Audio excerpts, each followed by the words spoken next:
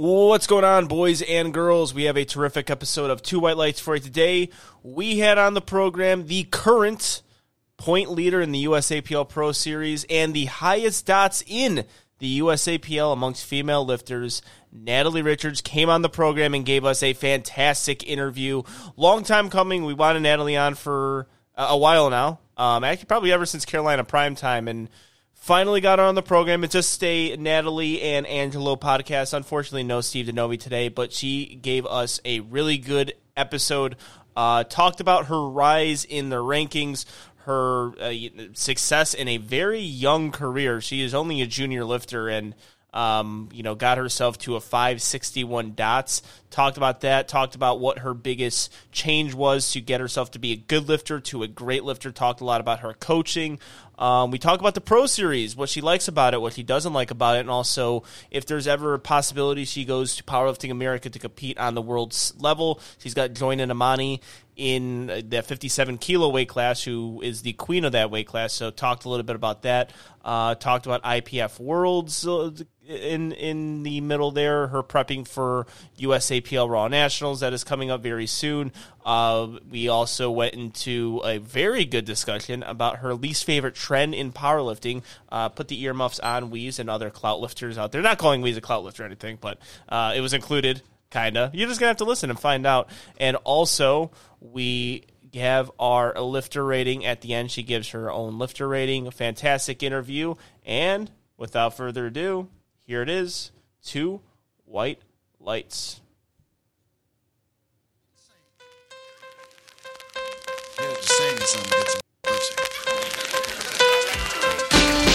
Oh, baby, I like it raw. Yeah, baby, I like it raw. Oh, baby, I like it raw. Yeah, baby, I like it raw. Shimmy, shimmy, y'all, shimmy, yeah, shimmy, yeah. Give me the mic so I can take it away. Off on the natural charge, bon voyage. Yeah, from the home of the Dodger Brooklyn squad. Wu-Tang Killer, beats on the squad. And as promised, we got with us today the current leader, tied for points with Sam Calhoun, and going into her first nationals meet in about 6 weeks is Natalie Richards. How are you? Hey, I'm good. How are you doing? I'm great. I'm very happy you're on the show. This is an interview that's been requested a lot, and also an interview that I want to do. Unfortunately, Steve's not here, but this is something that we both wanted for a long time. The current highest dots in the USAPL too, and I've up there with some of the best in the world. It's crazy. Yeah, I'm just happy to be on here. Well, thank you, and thank you for coming on, but I want to start there. No nationals meets under your belt. You have the highest dots. You're 22 years old, correct? 23. Okay. Well, thanks, Open Powerlifting, for not updating that.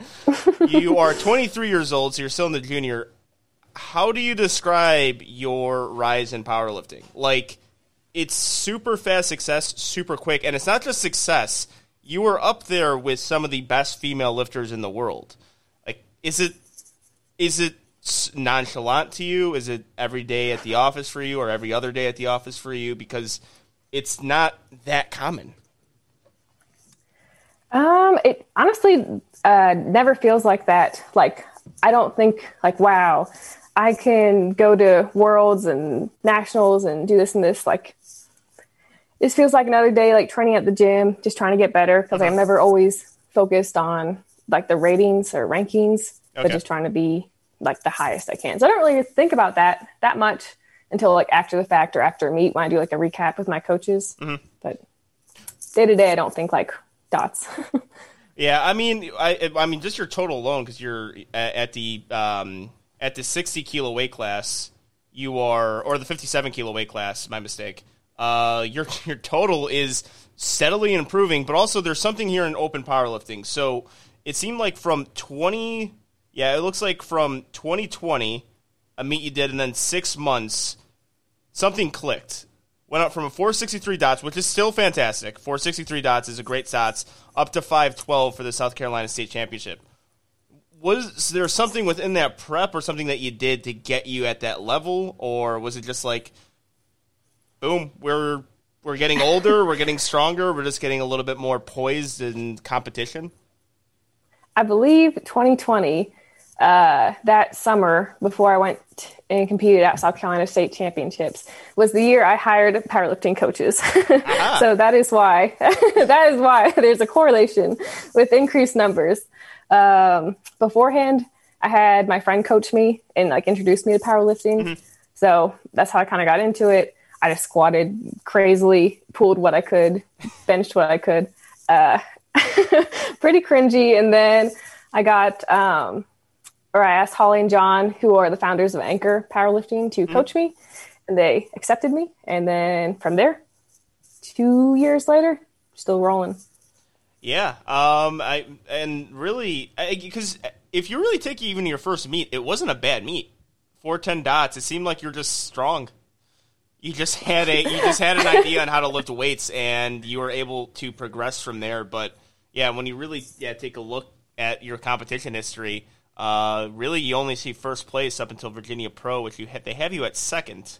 I thought you had the best dots at Virginia Pro. I did. I don't know why it says seconds. Yeah, was it because of the male-female thing? No, you were. But then I was fifth overall, so I don't know why it would be second. Overall. It's supposed to be first. Well, they have my accurate one on there. I'm ninth, then they have me at eighth. I have no idea. Okay, never mind. I couldn't tell you. I don't know. Damn it, Open Powerlifting, get on top of that. You're messing up. They had me. I think like a few weeks ago, they had me on Open Powerlifting as competing as like an 84 back in 2012. And I was like in middle school in 2012. That's probably because So that's probably because when they have the same name, they merge. Yeah, because one time with I think it was Justin Rogers, he messaged me like, "Yo, what's going on?" And also I was like, "Justin, you realize I don't run Open Powerlifting? Like I don't." I don't know. You don't? Like, it's news to me. I'm like, I can't help you, dude. I'm like, you have to email them. But I'm like, Justin Rogers sounds like a pretty common name, so that's probably why. Because he's like, dude, it has me under of a single ply meet, and I never lifted single ply in my life. And that's probably the answer for it. But I feel like it gets merged all the time. And there's like Natalie Richards, Natalie Richardson. There's like 5 of us. Well, yeah, because luckily I have a name like Angelo Fortino where I can't. Unless I would know the other Angelo Fortino, definitely. You would know. I would know him. Like, we would be either cousins or best friends because, like, how can't you be? If you find another Angelo Fortino in this world, you got to be friends with him. Gem. You're right. So when you talk about coaching, though, and getting that transition from, not getting coaching, what was the difference did you get? Was it just everything you would assume, programming technique-wise, or was it something else? It has been quite a lot. Basically, especially with my deadlift, they changed just a ton. Mm-hmm. And after we kind of like just got things working, because my first meet, I pulled conventional. I know, terrible. I've since then switched to the true form of sumo. Yeah, the real powerlifting form. Yes, the real powerlifting form. But they definitely changed my tech with like literally everything. I learned how to get a powerlifting arch.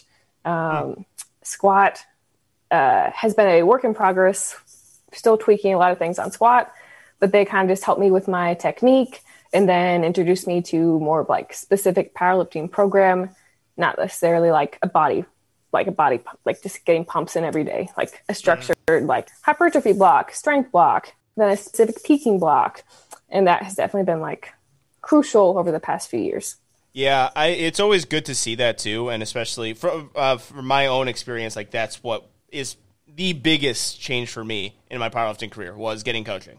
Like the coaching aspect has, I mean, it's a very similar change though, and dots too. Like from what I see with you for 453 to 512, it was very similar to me. It was like 500 to like 528, just with coaching, with me being one prep as a coach.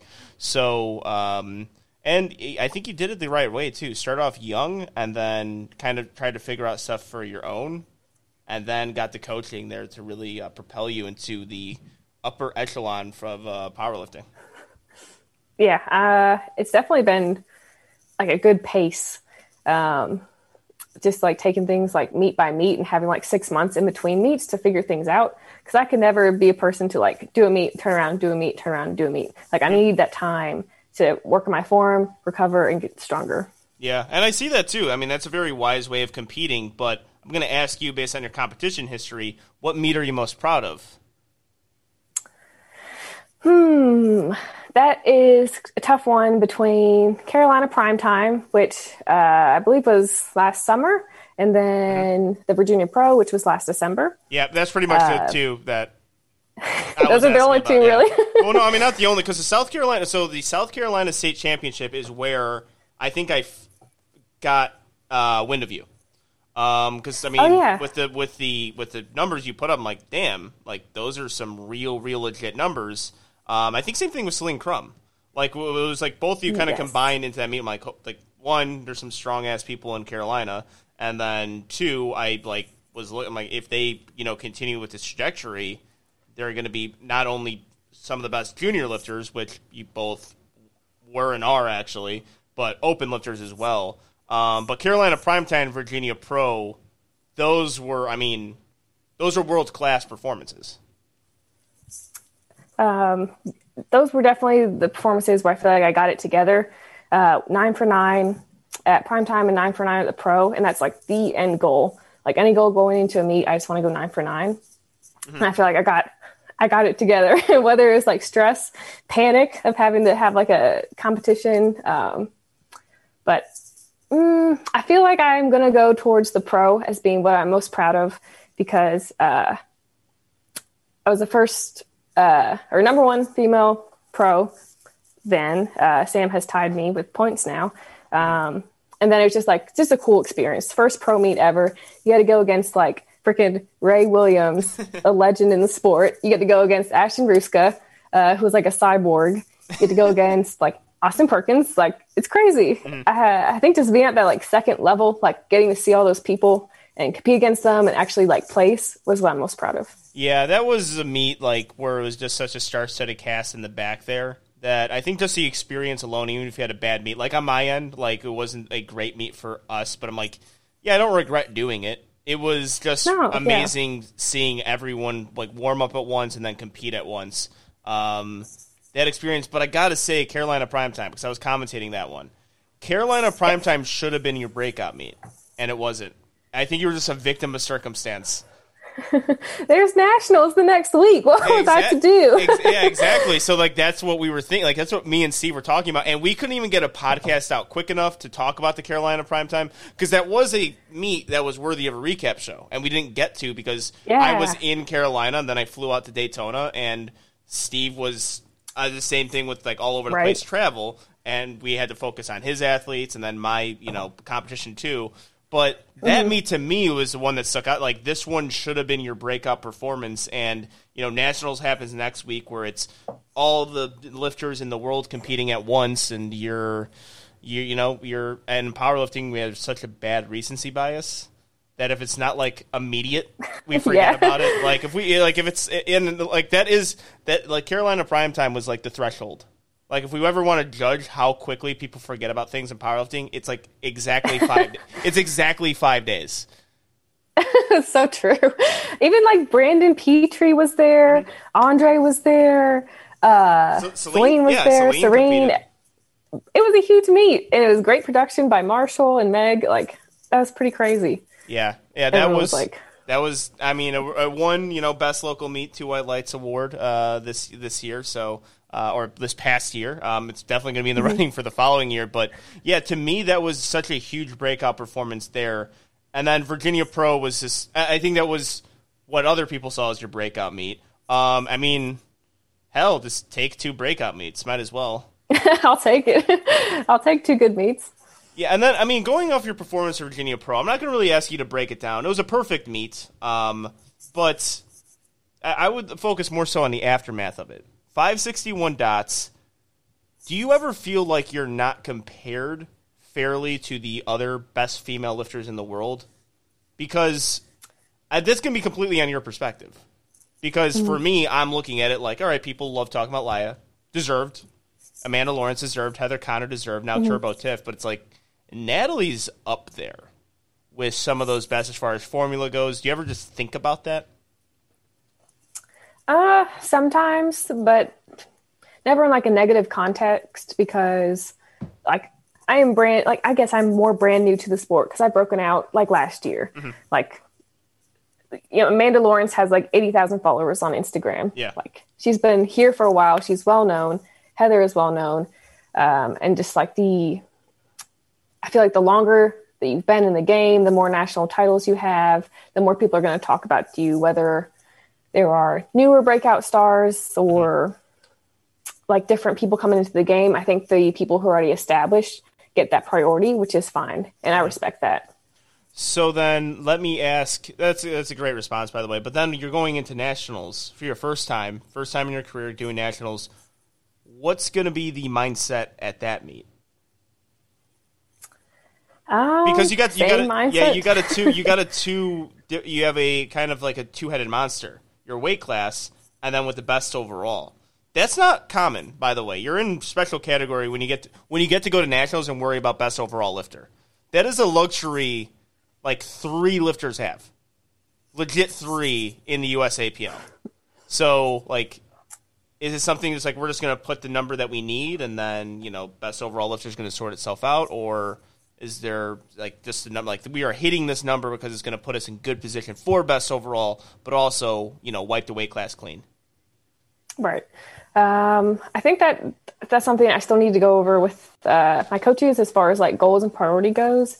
At the end of the day, I think those are, if I could get a national title, I think I could also get the best overall female, because it's going to have to be close either way. Mm-hmm. Because there's Jessica in the 47s who's going to put up an insane dot score.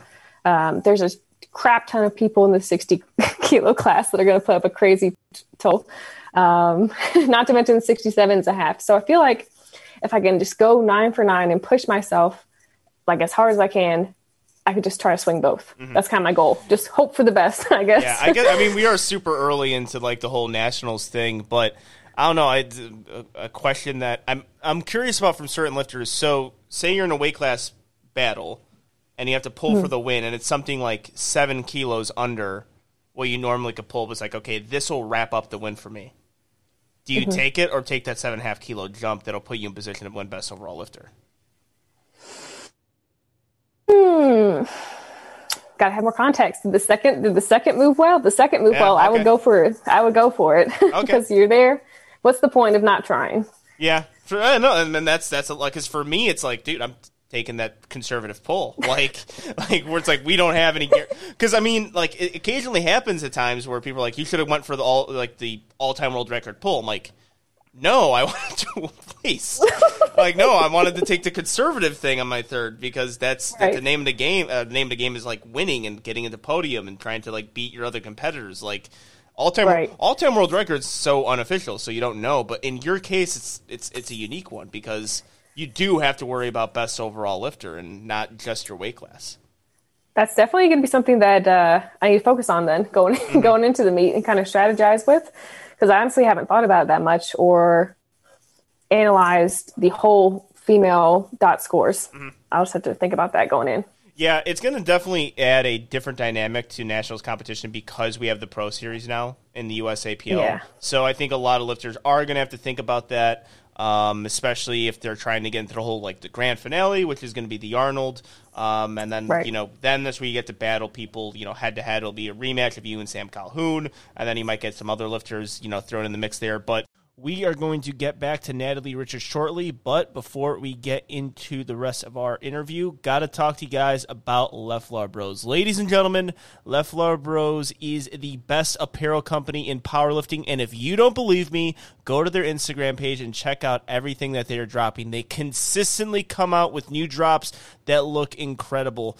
I am just running out of great things to say about Leflar Bros. Every single drop is fresh. It's dope. You look good in the gym, outside of the gym, on the platform, off the platform. They make you look good. There's no other way of describing it, and you can use promo code 2WL15 to save yourself some money. The best powerlifting merchandise brand has the best powerlifting discount code. 2WL15, save yourself some money, and they're going to make you look good head to toe. They got the dad hats, they got some beanies, they got some tanks, some shirts, some crew necks. They also got joggers. They got socks. They make you look amazing. The Left Lord Bros family is growing. A lot of athletes being signed on. They're getting involved in meets. You got to love a company that gives back to the sport of powerlifting. Use that promo code 2WL15 to save yourself some money. Make sure you're going to leftlordbros.com and definitely shoot them a follow on Instagram. And also, subscribe on their new YouTube channel as well. We're going to have a lot of Two White Lights content potentially coming up soon on that channel as well. So, Left Lord Bros, a company that you're going to have to get on and follow and make sure you see the work and the rise. And now, here's more Natalie Richards. Let's talk about the Pro Series. How you feeling about the Pro Series? Because we got off to a really hot start with Virginia Pro. And like I said, recency bias in powerlifting. We start to get the Arnold in there, but then, we don't see a whole lot from it. What is your thoughts on how the Pro Series is shaped out for about, 5 months now? 5-ish months, yeah. What I would ideally like to see from USAPL Pro Series is like 3 to 4 meets max a year, high payout, not necessarily what Virginia Pro did, because that was insane. And that's, someone's personal funding for that meet, not necessarily sponsors. But 3 to 4 meets a year, reasonable payout, nothing insane. And then I do like the structure of having the Arnolds as the Grand Prix. Is that what they're calling it? I think the end goal. Yeah, I think they're going. I mean, it was always called the Grand Prix, but I think they're just taking the Grand Prix and making it the championship of the Pro Series. Which I like the name. I've always loved the name Grand Prix. I do like that. I like that it's the end goal after nationals. I like that you can build up to nationals, maybe do 1 or 2 meets, depending on what your points are at, and then go into the Grand Prix and have that be the end all. That's pretty sick. And I feel like from a viewer point of view, people will want to watch that, tune into that for the storylines, for the money, for the battles. That's pretty sick. Yeah. And I like how there aren't weight class, right? Are they not going to do weight classes at all for the Grand Prix? Are they? Well, I think so. You still have to declare yourself for a weight class. So you could come in lighter, you could come in heavier, but you would have to, I think, declare yourself as a 67.5 kilo lifter if you decide to walk in at 62 kilos or something. But that's fine. Yeah. It's still the end goal is just to have the highest dots, period. Oh, yeah. Which is pretty sick. I love that. I like that so much more than weight classes because I feel like you can compare it, whether people like dots or IPF points or whatever system it is. I just like the comparison, even though in the warm-up room, it's kind of chaotic. Because I'm what the hell, who's going to pull this? What are their dots going to be? I'm doing my calculator, got my glasses on, trying to figure out what people are doing. It makes the math so much more difficult for best overall stuff as opposed to the weight. Because I'm the opposite. I like weight class battles more than best overall. Really? Only because there's a reason why there's weight classes in powerlifting. And to me, the best overall stuff is it kind of gets diluted. I think there's a time and place for it. I think with what the USAPL doing with the Pro Series, it makes sense.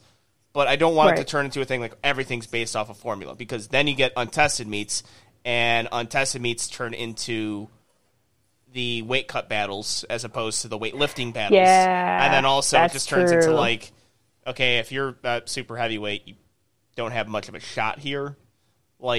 I don't know. True. I've Williams, I guess. Let's use him as an example. He had how many 90 GL points in the Pro? Well, the certain formulas benefit. Jesus is actually so if Jesus decides to flip over to Pro Series, his dot score is actually up there.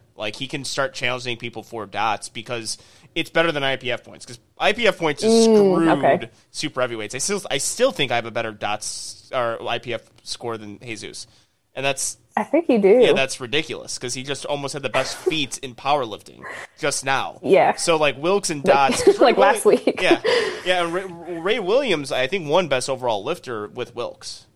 So at certain points in his powerlifting career. So that's the thing though. So then you get all these dots and formulas and all this different stuff. That's why I like the simplicity of weight class battles. And there's more to watch. That is true. And you get to focus on total. But I think there's a time and place for it. So you're saying at the Grand Prix or the Virginia Pro, that's something that that works. So then maybe then for the Pro Series, not necessarily heavy focused on weight classes, but nationals, like meets like that, where there are weight class battles, like really focus, keep the weight classes, like we're never going to throw them out, but you know, really put the focus on them. That would be cool. Yeah, and they're doing that because I think you have to win your weight class in order to get your pro points, and that adds, that's right. Yeah, that adds to the pro series. So it's good they're making weight classes a priority, and I think with Steve Denovi's idea where the Arnold turns into where you invite the top 2 or 3 in each weight class to still compete against each other again, and then you get a payout from winning your weight class. That could work as well. That would be insane. That would be a great meet. That would be a fantastic meet because it would be like watching nationals just with the top 3 lifters. Yeah, and that's insane. Yeah, and then you could do it on different flights too.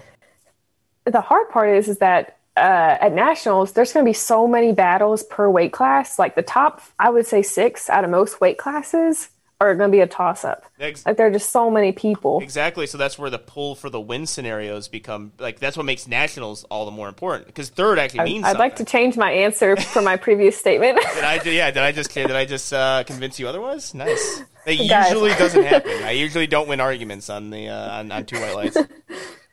But so I mean, but with the whole pro series as a whole, I think it was all of us like kind of thing like, okay, we're gonna just see how we like it, you know, like how are you liking it so far?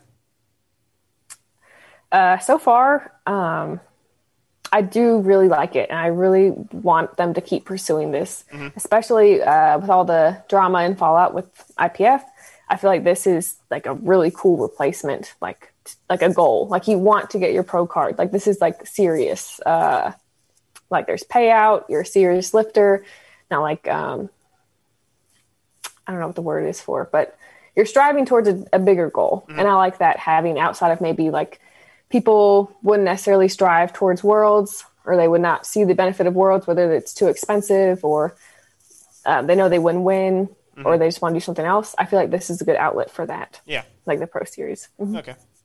All right. Is there anything you would change with it, or?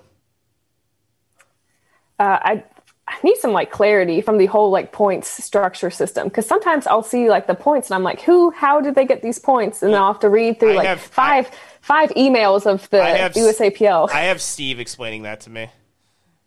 Steve can't explain it to everyone. We need answers. Well, I think if they get more, like, because I think the one thing that's been kind of like we're seeing so far is just lack of hype for the Pro Series on social media.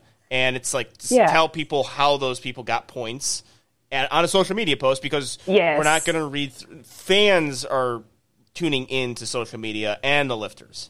Like, again, we're not reading through the emails. Like, that's something that we just don't do anymore as far as this generation goes. Like, if we see a long email, we're like, no, we're not reading all that. So creating more of a hype for the Pro Series has been, I think, a thing that we want to talk about. And also, like, when we see the other side of it with Powerlifting America, like, they're hyping up their top lifters. Like, they're doing actually a really good job on social media of doing that. It's like, all right, so, you see that. This is competition.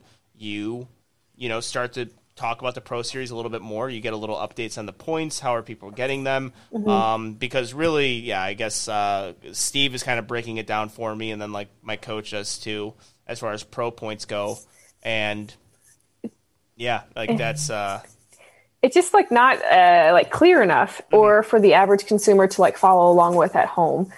But for the hype wise, like Saber for the pro hype that crap up for like 6 months. Like every week he was posting about it. He was like, I don't know, putting images together and fire. Yeah, a lot of fire, videos, a lot of flames, a lot of flames. I actually think the frequency on Virginia Pro is a little bit too much. We needed more explosions, Angelo. I don't think you understand. There wasn't enough fire in the promo videos. But at least there were promo videos. Yeah, there was like nothing for the Arnolds. Like, it's a good point. I mean, that was what we were doing. That's what we're talking about in 2 White Lights. Like, we don't think this has been hyped enough, and the Arnold is something that we really like. Like, that's always a meet that people looked forward to, and we're seeing the same thing kind of with Vegas, where it's like, we do our graphics, we do the hype up our own, but like, it's we're just 2 dudes doing it, and it's hard to like, we don't have the department, like. we don't have like the actual like this is not what we would like it to be, but there's not the full-time thing that we do. Yeah. And it's like it would be good like what the IPF is doing, where they're just posting a simple graphic about the battles that are coming in, the weight classes. Yeah, I guess. I don't know. I just need like more hype, more like a breakdown. If they could just do like a breakdown of like when people are going, the points up at grabs, and what could happen, that would be perfect. And like a few fire emojis and call it a day. Like that is fine. Or I mean, you could be two white lights. We make fun of the fire emojis, or like not the fire emojis, but the fire graphics a little bit. But also we love splatter graphics on two white lights. That's because Leffler, yeah. CB Leffler does all of our graphics. And he's like, I love splatter graphics. He's like, there's Let's go. going to be a splatter at least once thrown into each of our graphics, and I'm like, all right, so I guess that's our fire graphic, and explosion just graphic. splatter instead. Yeah, just splatters. Yeah, like blood splatters, and I'm like, I don't know why it is that, but it looks solid. Yeah, I mean, I agree, and also like what we're talking about with, I think Steve has been on this. We might have brought up in two white lights. From my perspective, in Pro Series is like we need to only have three pro events. Yes, I agree. Because right now we're looking at it. There's like 7 or 5 or 7, which we can't. No, it's just the timing. The timing yearly doesn't even make sense for that. Because ideally, you're not going to compete in 7 meets a year, or to get to the Grand Prix, or I want to call it. You're going to do like 2 or 3 to get your points. Because you need 100, I think, to enter into the Grand Prix. If you're a person who places like 6th, and I don't know what the points are. If you get like 30 points, are you going to do 3 more meets or 4 more meets in a year to get to the Grand Prix? Yeah. And if so, it's not going to be good. Well, on top of that, it's just it's completely calendar based. Like for a lot of these lifters, like if you're a USAPL lifter, you are doing nationals. You're doing it. Yeah. So a lot of these pro meets are close to nationals. That like I think the Dallas one's like a week after nationals, and it's like okay, no one's going to do that one. Like you guys like. No one will do that meet because it's so close, and then that applies for like things that are a month before nationals too. Like no one's going to do a pro meet month before nationals because it just doesn't really help, or it's not really good for competition. I think I do like the competing with a purpose and actually having to do multiple meets a year. I do like that. Like because certain lifters like. Get by on doing 1 or 2 meets a year, which is fine. That's totally that's fine, but. I would like to see consistent lifters who compete more frequently get rewarded, because that to me is a sportsman.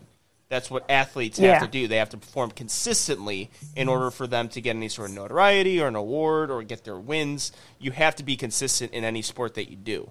I like that aspect, but the amount of pro events that we're seeing, we're like, whoa, that's a lot. It's just so many. And then now, correct me if I'm wrong, because I don't know how the funding for the pro meets goes, but isn't USAPL funding these pro meets to an extent? I believe so. Or is it all?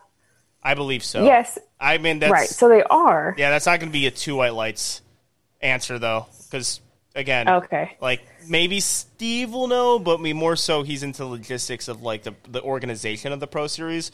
But like the payout part, like I know sponsors have something to do with it. Like that was always the case with the Arnold. Sponsors had to do with it, and the USAPL had a bunch of free money to work with, or a bunch of money to work with after they split from the IPF.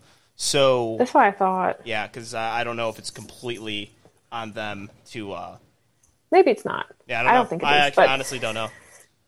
But either way, like 7 or 8 meets is just a ton of meets for this brand new series. Will be like the first full calendar year of them doing it. 7 just seems like just a little high. Yeah, I don't even think like in the future 7 works. I think, or 5 or 7 works. I think 3 is the absolute sweet spot of getting the pro meets out there. And then, pro qualifying meets make sense to me. Yeah, that's where like Carolina Primetime. If that was like you give out a pro card at the end of Carolina Primetime, that meet becomes even better because it's already a great meet. It's already a great state for powerlifting, and you give out pro cards at the end of it. Boom, you're going to get a little bit more to talk about, a little more to look forward to. Mm-hmm. And that's just, I guess, technically a local meet, and that's freaking insane. Like the quality and the hype and how many lifters want to do that meet. Like already, Like all my friends in North Carolina are like in a giant group chat, just like pestering Marshall about the invites and how he's going to do them and all this stuff. Like people want to compete at Carolina Primetime, and throwing in a pro card again would be freaking sick. Yeah, I think pro qualifying meets, actually, the evidence of that was the Arnold. The Arnold had such a good pro qualifying with the amateur lifters. It was such a good competition between, Jimmy Villanueva and the other lifters within that day, and then Celine Crum also. Like, that was a legit, compelling, cool meet, and it wasn't the pro meet. It was the amateur meet. And that at the local level, it would be something to watch. It would be something to view, and I think that lifters will be a little bit more open to doing local meets, and I actually think they've always been open to doing local meets. Like, that's how you compete a little bit more frequently, is by doing local meets. And if you make them pro qualifiers, but I don't know, like, that's Two White Lights is not the USAPL. And I want to let people know that we are not the USAPL. So, are you sure? Yeah, I'm positive. I mean, if we were, there might be some problems when we do, WRPF and USPA meets if we were the USAPL, and we've done several of those. But yeah, if people on my Q&A, we are not the USAPL. Just right, because we have a weird thing where apparently they come to us for like the things to get solved. I'm like, guys, we don't have an authority. We're just two guys hanging out. We're two guys who talk about things. So we are going to take a quick break from Natalie Richards to talk to you guys about Stoic. Ladies and gentlemen, go to lift.net and get yourself some Stoic gear. I wear Stoic gear in the gym and on the platform because it is the best. It is the best gear I've worn in my powerlifting career, and also it's affordable too. Use that promo code Angelo10 to save yourself some money at checkout. You can get those ever so popular knee sleeves, wrist wrap, singlet, the belt, all at a discounted price when you use that promo code Angelo10, and it's already affordable. Ladies and gentlemen, you are not just paying for the brand logo. You are paying for the quality as well.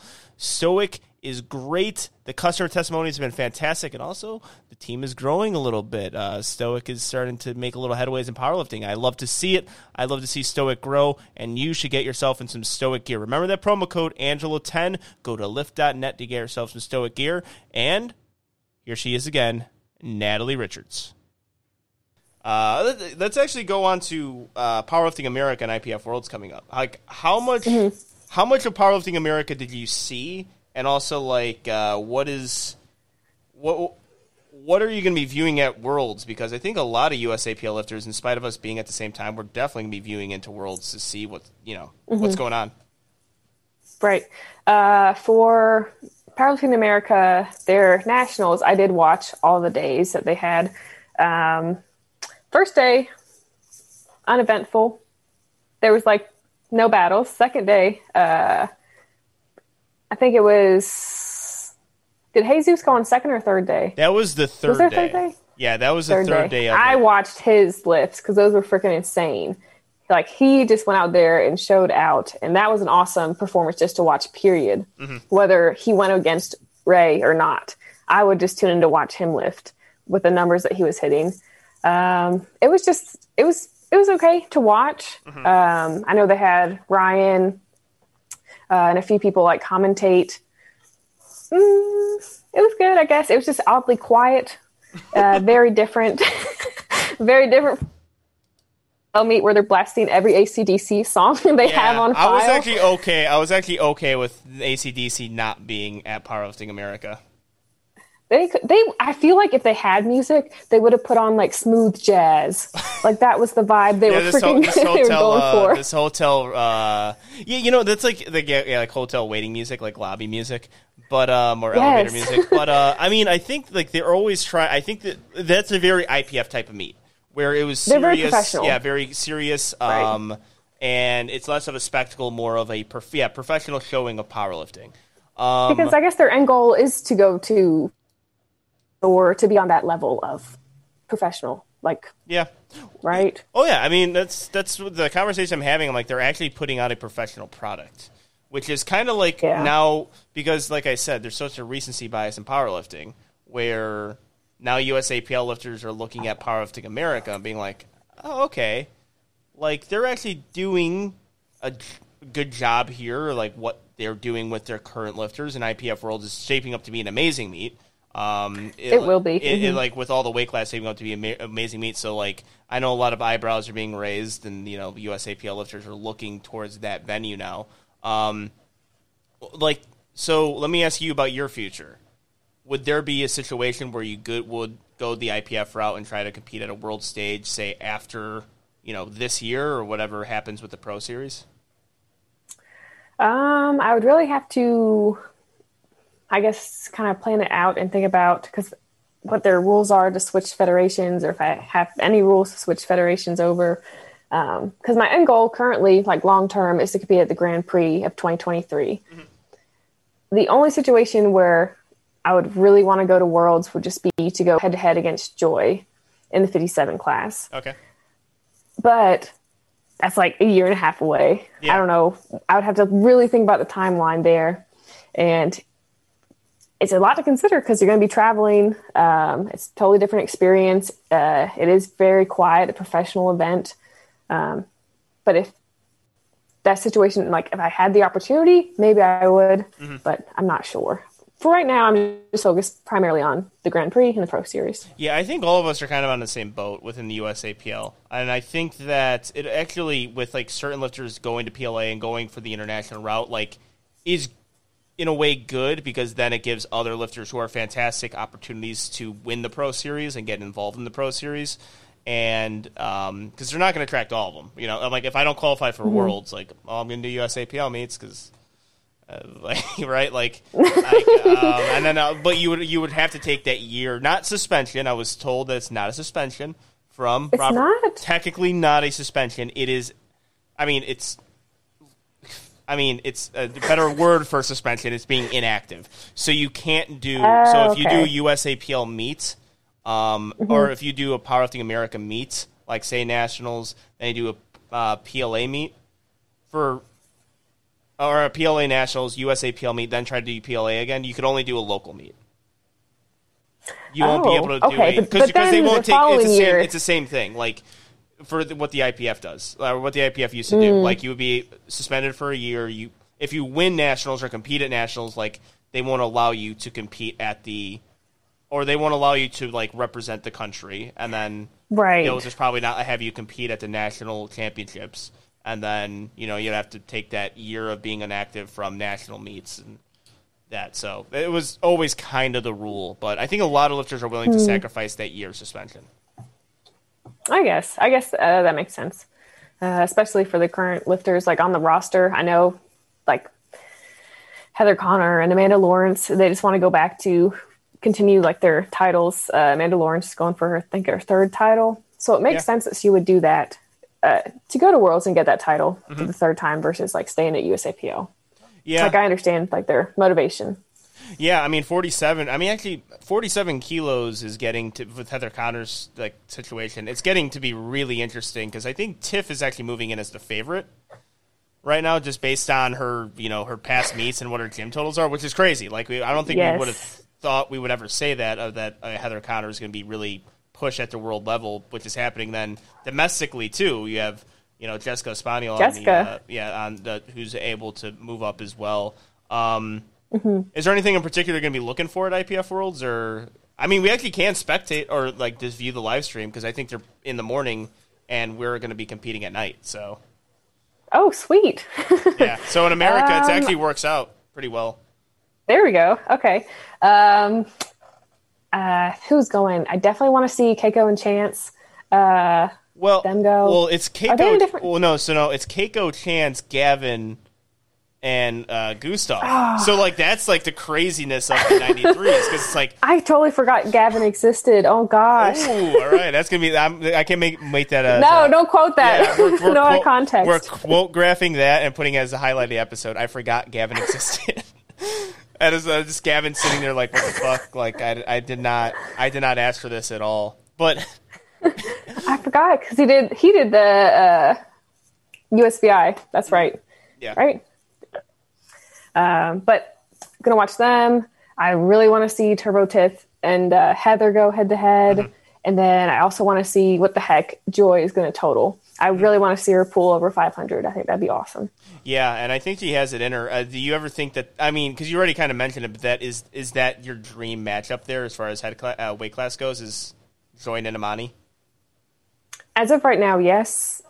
Just because I think, like, period, she is the best 57 in the world. She was the best last year. She's, I think, forecasted to be the best this year. Oh yeah, for sure. So, like, she's insane, and she's like such like she looks so elegant, like it's so like effortless when she lifts, and I really like it. I just like really respect her as a lifter. I'd like to go head to head with her eventually, one day, maybe. Is this something you've been thinking of more so now because you're in the elite levels of powerlifting, of like focusing more on competition or people in your weight class? Because it's kind of an interesting turn. Like, that wasn't always me, but then it turned into that's what I would focus on, like up and comers and people within my weight class. So is that something you're viewing more now as a high-level competitor?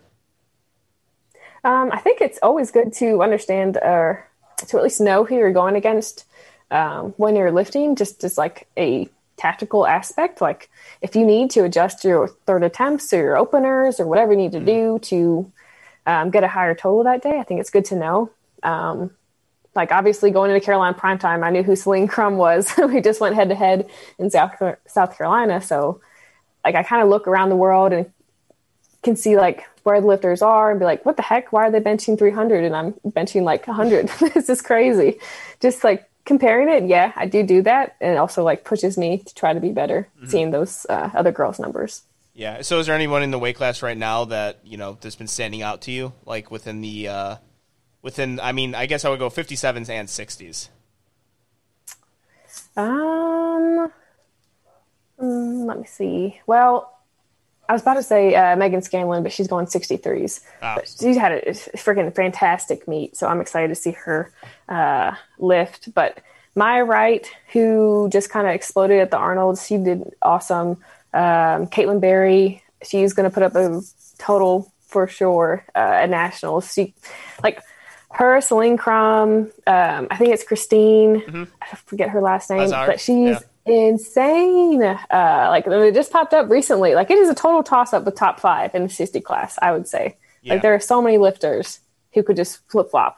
Yeah, I would say crazy. that's kind of turned into, because I think 63s get a lot of spotlight, and because, I mean, it was all deserved. Leah Beauvoir, Kalora Gara, and Sam Calhoun were, staples of that weight class. But I think now 57s in America, with the going back to old weight classes, 60s are getting that, like, it's starting to get that push for like the big snack weight class.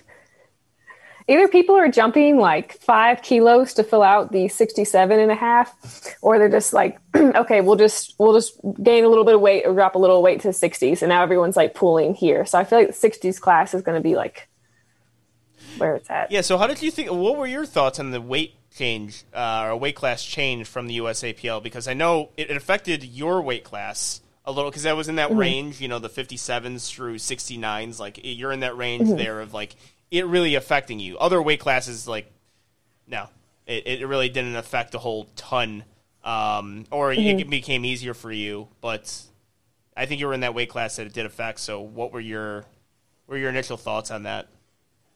I was like, oh, this is surprising. I was not expecting this. I mean, were you a fan?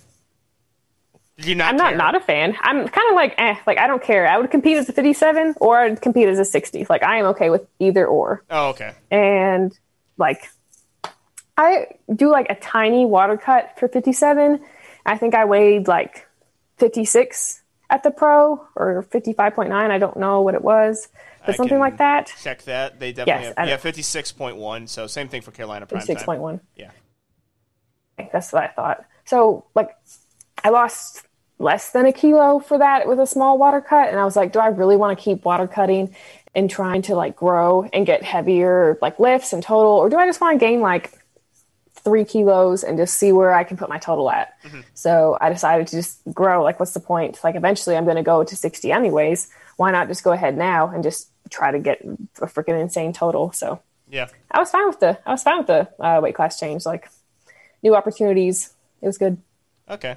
Yeah, because I mean, a lot of people were on the fence there, especially if you were 63. Like, that was something you have to either cut or actually go up in weight. Like, that was a challenging thing for a lot of lifters. But if you were anything like a person who was under the weight class, like, okay, whatever. Right. Like, we can just gain weight. Like, that's usually a something that's welcoming. It's like, yeah, gain a little bit of weight here and there. Like, 2 to 3 pounds wouldn't be, the worst thing in the world. No, definitely not.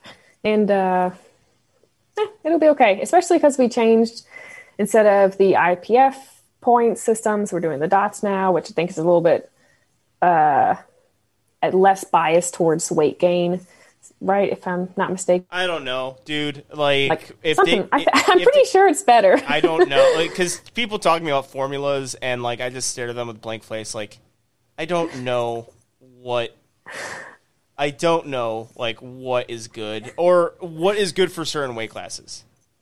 I've heard that DOTS is better for like the middle range. Yeah, but who knows? It felt like always the same for my weight class because I'm like in the middle weight class. Like, that's the middle weight class is 82.5 and 83. That is perfect then. Don't change. That's good. Because it's it felt like IPF points, good lift points, DOTS and Wilks didn't really have that much of an effect on like where I was ranked best overall.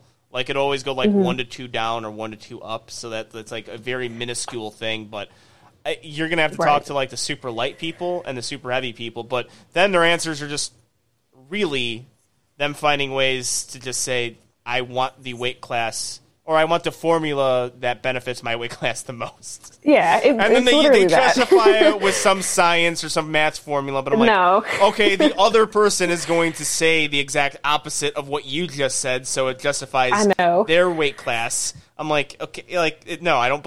It's a funny thing because they could be telling me factually correct information, and I just don't believe it. Lies. Yeah. Complete lies. It benefits you? No. Yeah, exactly. Yeah, and like, of course you're going to want the thing that benefits your weight class. Like, 'cause I remember when, like, well, actually, because I think I was having this, like, argument. They're like, well, actually, Wilks is a little bit better of a formula to look at than IPF score. I'm like, that's because we're arguing right now we're arguing right now of what's better, and then you're saying which one benefits you the most. That's the better one. Yeah, obviously. the one that benefits you most is the best formula to decide best overall lift. Clear. So I can't wait to see what they come up with next. Is there going to be DOTS? Maybe we can just stick with DOTS. I hope so. Just stick with one for a little bit. That's fine. Yeah, because I don't know, but on like the one thing that I was mad about was like me finally like telling people DOTS or like DOTS and Wilks, and they're in like the same mathematical like number category of like 500s. Like 500 DOTS, sick. 500 Wilks, sick. And then when they started doing like IPF score and good lift points, I'm like, no man, now you're fucking up my entire thing because I have like a 790. I don't know what IPF score, and that sounds much better than obviously a 500 DOTS. But then there's like 112 good lift points. That sounds like shit, man. Like, I can't tell people now you at the suck. gym. Yeah, I can't tell people, like, my USPA buddies, like, my good lift score. I have to use Wilks and DOTS because that's what they use. Just make fun of you for your incredibly low score. Yeah, exactly. They're like, oh, 112. It was fun seeing all the people who signed up for the wrong thing at Arnold's because some people signed up with their IPF score or their good lift points. Because I was like, wow, 108 DOTS points? This guy sucks. And it was really like a 530. Freaking trash. Yeah. He's like number 2 in the nation with 115. Yeah, it was because they put, I'm like, well, that's what the USAPL has to work overtime on is figuring out the actual DOTS score of these people because it was, it was funny because I saw people sign up with like 112 it says DOTS score 112. I'm like, well, they got to change that because that's clearly their good lift points. Because 112 good lift points is like freaking awesome. Oh, yeah, it's but like compared to DOTS, it's absolute trash. I don't think you can get 100 DOTS unless like you're a Masters 3 lifter and who's just lifting the bar the entire time. That's not heard of. 100 DOTS. That's non-existent. I don't know. You might have just insulted someone with like 100 DOTS. I don't know. I would be incredibly surprised if a person with 100 DOTS score is listening to Two White Lights right now. You would have to be super deep into sport. Someone call him out. Yeah, I'm actually going to search this right now I mean, goddamn, my co-host Steve Denovi definitely has over 100 dots. And, At least 110, right? I mean, he's. Yeah, let me see. So okay, so it's impossible. So my dot score. It is impossible. No, it kind of is. My dot score at a bench only meet that I did in 2017 was 102. So that's bench only, and that's the least. So it would have to be like a Masters 3 lifter or something like benching the bar. Yeah, like lifting like 100 pounds like throughout the thing. Okay. So it is possible. Yeah, or someone getting it. Yeah, but like the odds of them listening to Two White Lights has to be like 0. Okay. Right? Like that might be the hot take. That might be the hot take of the year is. If you have 100 dots, you're probably you're 100% not listening to Two White Lights. That's good. Yes.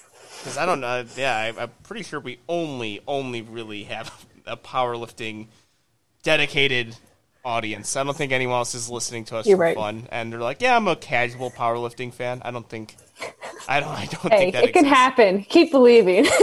Yeah, that would be a sign that we've made it. Pardon the interruption. We are going to take a quick break from our interview to talk to you guys about Freshly. Powerlifters, eat healthier. That's all I can really say. Some of you don't eat healthy. Actually, a lot of you don't eat healthy. A pre-workout meal of gummy worms and Gatorade and a Monster Energy drink is not good. Actually, you have a whole meal of food that's full of nutrients and micro and macronutrients as well. Go to Freshly.com and use promo code ANGE, that's ANGAFF, to save yourself some money. You can save up to $45 for some pre-made meals.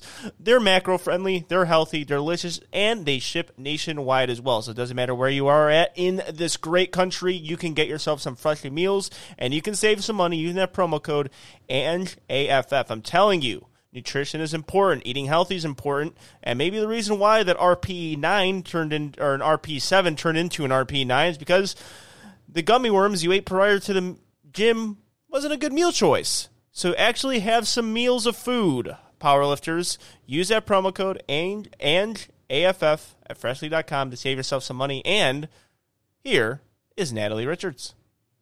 Yeah. All right. Well, I like asking this one. What is your least favorite thing or least favorite trend you see in powerlifting?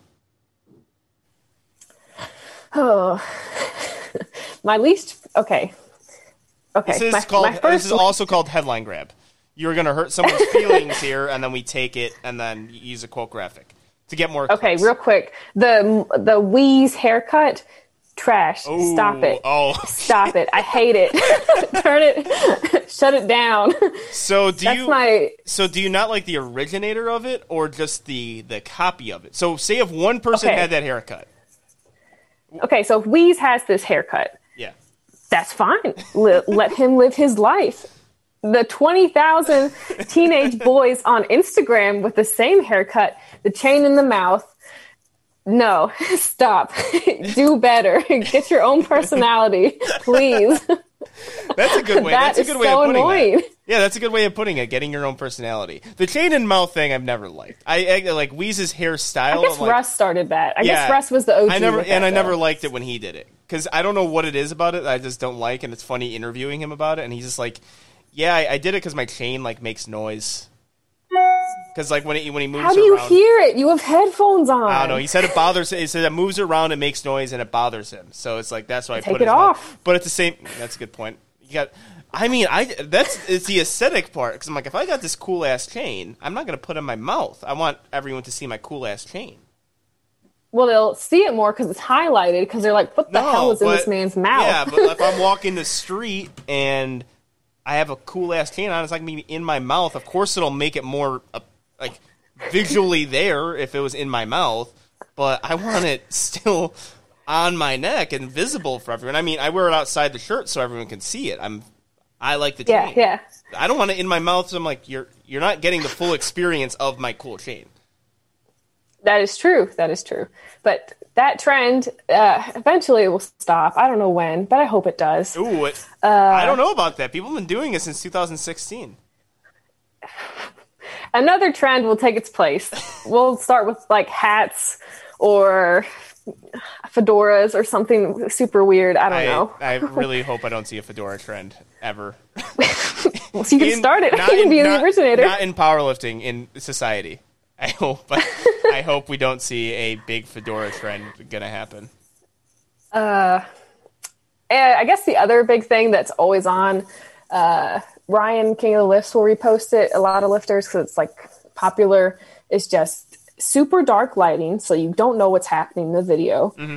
And then they're just like deadlifting with a deadlift bar, straps, sweatpants, and just doing like pound plates that are hanging off the edge. You know what I'm talking about? You're talking about clout lifting. Strap. You're talking about yeah, clout lifting. That's what the word is. Yeah, I mean that's a perfect one of my. I mean that's pretty much. If we could insult Wheeze and clout lifters in one episode, it's a perfect episode for me. Damn it. So Wheeze is going to be like, who is this girl? I've never heard of her. Why is she insulting my haircut? So why is she talking that way to me, bro? And so that's exactly would be. I don't know. It's a cool haircut, and I do the chain in my mouth. But yeah, that's the segment called my Wheeze impersonation. But he doesn't say big bro anymore. Actually, he's actually stopped saying that. He used to call everyone big bro. But yeah, that stopped. He's like, now it's I like that. He says I like that a lot. But yeah, that's slightly worse, but okay. Yeah, but the clout, again, if you can insult both those in one episode, it's a win for us. Yeah, the clout lifting part. Yeah, it's it's something that probably shouldn't upset me, but it does. Clout lifting upsets me more than anything. And it shouldn't. It's the most childish thing to be. Disrespect. Right? It's the disrespect for the other lifters in the gym, for the plates that are being smashed into the floor. Because some of these people don't even use mats, or they'll bring a homemade carpet, which is its own story. Or yeah, again, that's the other trend. That's the other trend that, like, I could speak from experience. The carpet on bench makes sense to me. Because sometimes those floors get a little bit slippy, especially in like the horse stall mats. Especially when it's humid, it can get a little bit. Even though I'm like, okay, it's fine for me. Granted, I don't have. Maybe that's it. I just don't have good leg drive. That would explain a lot on my bench press. But the deadlift on carpet, guys. I'm like, guys, how are your feet slipping on horse stall mats? Is that why they use it? Foot slippage? Because you cannot have foot slippage on horse stall mats on deadlifts. I don't know. I didn't even know this was a thing until I saw like the Instagram or TikTok like making fun of people who brought carpet to the gym. I thought it was a joke. Like no one did this, but then I found it was real. Yeah. Well, again, now there's carpet at a lot of gyms now, and for bench, again, I'm going to say bench, it does make sense. Bench is fine. Because, I mean, we have a lot of foot slippage problems at nationals and other big meets, and I know IPF Worlds with the Eleiko carpets, they have some issues with that, but on deadlift, I'm like, guys, I don't understand it. It doesn't make any sense to me. Horse stall mats are good for deadlifts. Also, you're spending like $70 on these fucking slippers that are branded as you don't slip in them.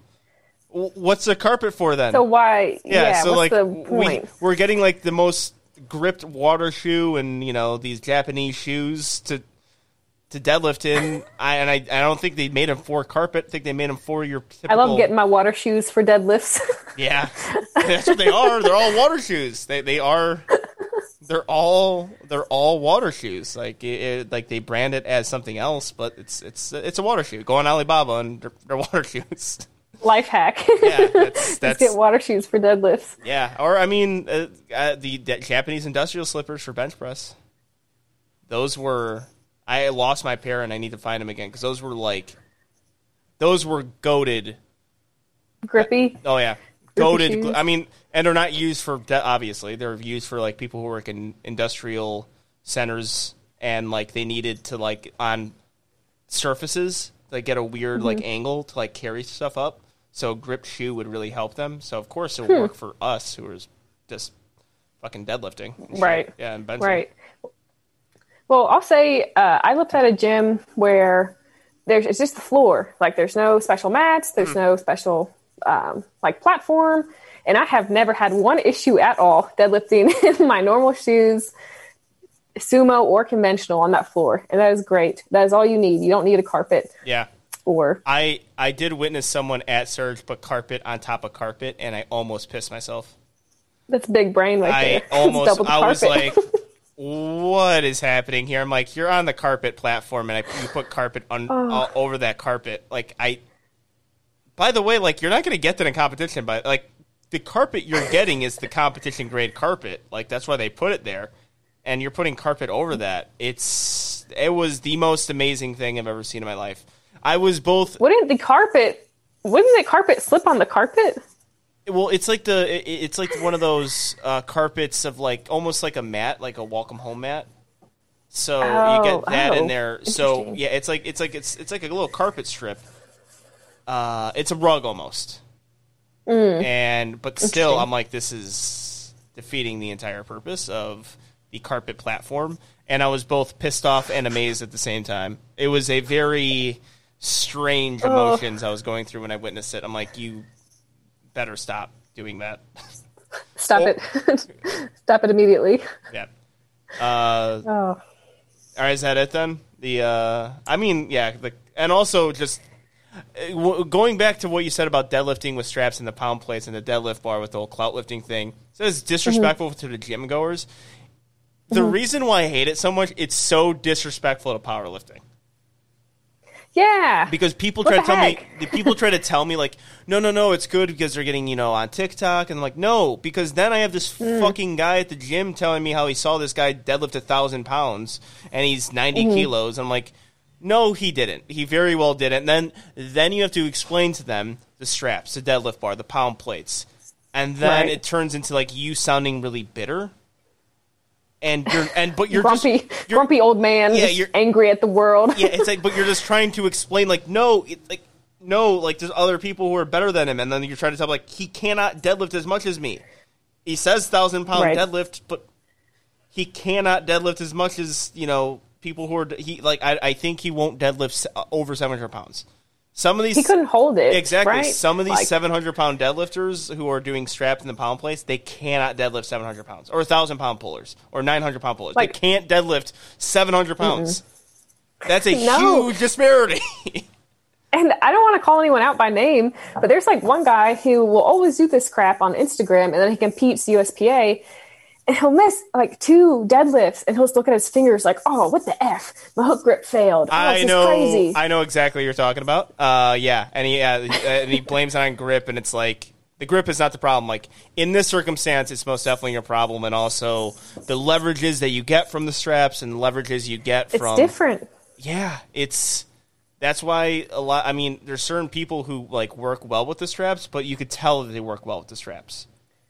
Like Sean, like his heel deadlifts his totally back offs or whatever. It makes sense. That's because he hooks. He tightens the strap so they're not like loose and giving you 5 extra inches of range of motion. He like really tightens them, does nice clean pull, kilos. Like that's how you use straps. It makes sense for hook grip pullers. I get that, and I was always like, if you're a hook grip puller, I get the use of straps. The only guy who's mixed grip who uses straps well is David Wilson. He's like, but he's David Wilson. Yeah, exactly. He's the best. Yeah, he's awesome. And when I had him on the podcast, like, well, you kind of like, because I hate straps so much, like, you're the one who debunks all of it, like, because you're a mixed grip puller who does straps, and it seems to really help you on your pulls. So, all right, whatever, like, you win this one. But yeah, he would be the only one I would see. But you could tell, like, he does it with a purpose. He's like, he does it with the he does it with the the 20 kilo bar and the kilo plates, and also like he doesn't use like the figure 8 straps. Those are the worst. Yeah, those will completely take you out of like a deadlift leverage and then the same thing with your grip too. So there's certain things with straps I don't like, and but clout lifting itself is just like it is to me the worst thing in powerlifting. Yeah, I would agree with that. Just because 1, it's not actually like what powerlifting is, and 2, it's just like disrespectful to people around you and the gym owner who dropped like thousands for this equipment that you are currently trashing by breaking into the floor. Yeah, well, and then I even on top of that, like it's something I can't even bitch about. because then he turned like at least if I could complain about this and people would listen to my complaints, it would be cool. But then if I get into an argument like over Instagram and TikTok over someone, I just sound like a dick. Yeah, yeah. Can't really say it on one of those platforms. Just got to keep it to yourself. Like, oh, this guy he's so triggered, and I'm like, you're right, I am triggered. I hate that the person did that. Oh, yeah. terrible. Yeah. I agree. So we're approaching the hour mark. All right, one last interruption to make sure to remind you guys to subscribe to Two White Lights, leave a 5-star rating on Apple Podcasts, leave a 5-star rating on Spotify, leave a review as well. We were talking about the idea of potentially reading some reviews. If you guys want to say something funny or get a joke on the air or whatever, say something disparaging or complimentary towards Stephen Denovi and I, we'll read it. As long as you give a 5-star review, those are important to Two White Lights. And we also thank you all for your support. Two White Lights has grown so much throughout the years, especially this past year, and we have you, the listeners, to thank. So keep those reviews coming. Keep those subscriptions coming. Also, subscribe on twowhitelets.com. We're also working on getting our merchandise there. But those of you who want merchandise still, you can go to leftflybros.com and you can get some Two White Lights apparel there. So make sure you are subscribing on twowhitelets.com, Apple Podcasts, Spotify. Leave 5-star rating reviews on all of them. And if you want some merchandise, go to leftflybros.com and check out the Two White Lights collection. And here's some more Natalie Richards. We are going to get into our lifter rating. So, lifter rating, people just listening, or first-time listener of a lifter rating, we do 1 to 99, squat, bench, and deadlift, and after that, we get your lifter rating. So we divide all those by 3, very similar to Madden football games or 2K football game or 2K basketball. Getting your almost like a video game rating. So, Natalie Richards on squat, what do you rate yourself 1 to 99?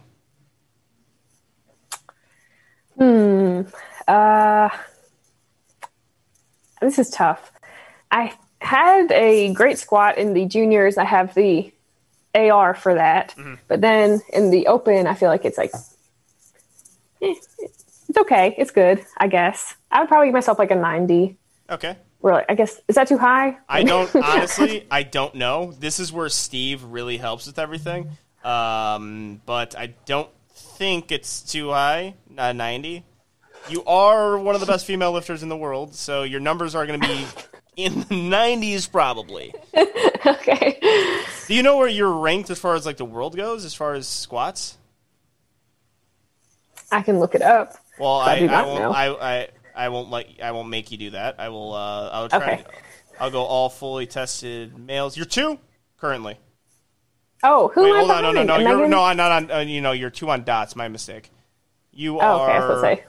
You're in top 10. Yeah, that would make sense. Like if you're world ranked top 10 all years, that would equate to me to a 90 squat.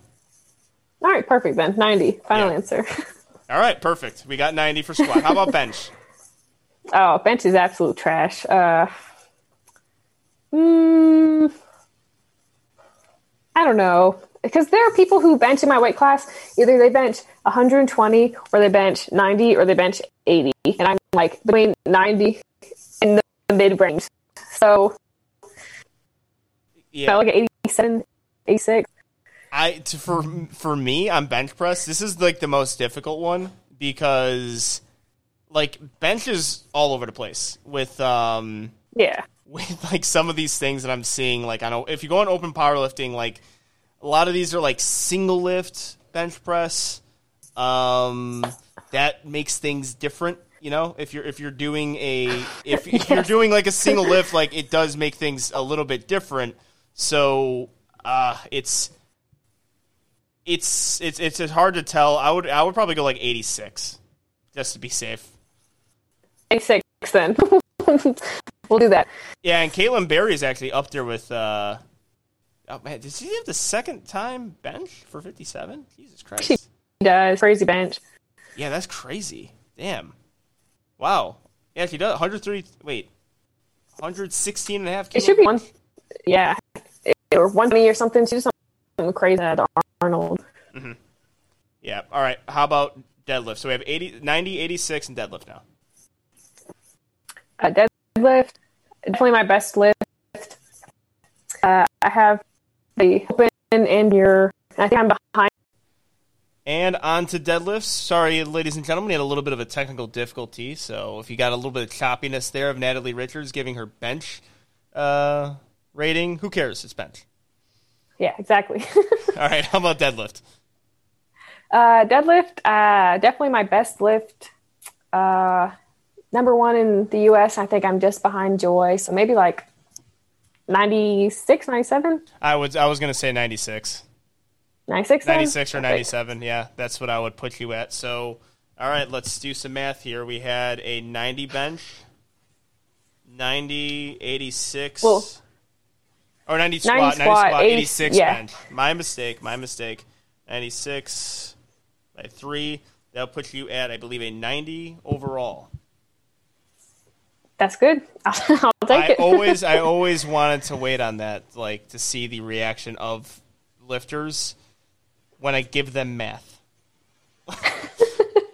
You broke down the numbers for me, and I think it's good. I broke it down, and I mean, I think we're going to round up to 91 because it's 90.6. So all right. Usually that we give the air of for the lifter there, we just mark it up one more. So 91 overall. You were in elite category with the 90 overall lifters that have appeared on Two White Lights. There's not as much as people think. I will take this with the highest honor. Thank you. It is possibly the highest accolade you have as a powerlifter. I would agree. I would agree with that statement. John Hack, I believe, said it's his highest accolade, getting a 99 lifter overall rating in his career. As it should be. I agree. Could be misquoting him. I don't have the quote in front of me, but I think he said that on his episode. Probably sounds like him. Yeah, he would say something like that. But all right, 91 overall. Very happy for our lifter rating to be back on the page with Natalie Richards, and thank you for coming on the podcast. Oh heck yeah! Thank you for having me. It was tons of fun. Do you want to hurt anyone's feelings on your way out, or do you have a hot take? I think I've heard enough. Yeah, do you want to hot take it right at the end here, and just leave and just drop the mic? And I should do that from now on. Like, say something really controversial, then turn off your web, and then exit Zoom. Just close out the application. No, I think I've said enough about clout lifters and poor Weezu's haircut, which is fine. It's just the copycats. It's fine. That's gonna be. I don't want to hurt anyone else. That is going to be the quote. Now, the quote graphic would be "Get your own personality." That's actually a good quote graphic. Oh, there we go. Then I'm glad we can use that. Yeah.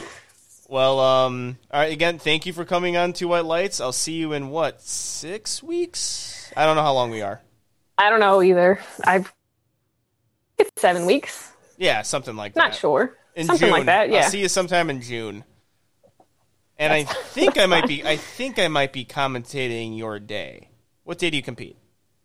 Thursday. It's the 9th. I will not be commentating your meet. I lied to you. We got the schedule figured out, and I will not be commentating all Thursday.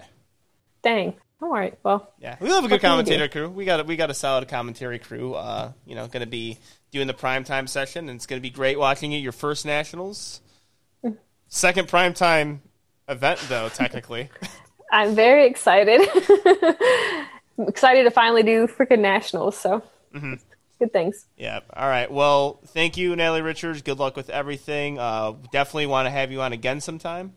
And that'll do it for this episode of Two White Lights. See you guys, I think, this week with another female lifter.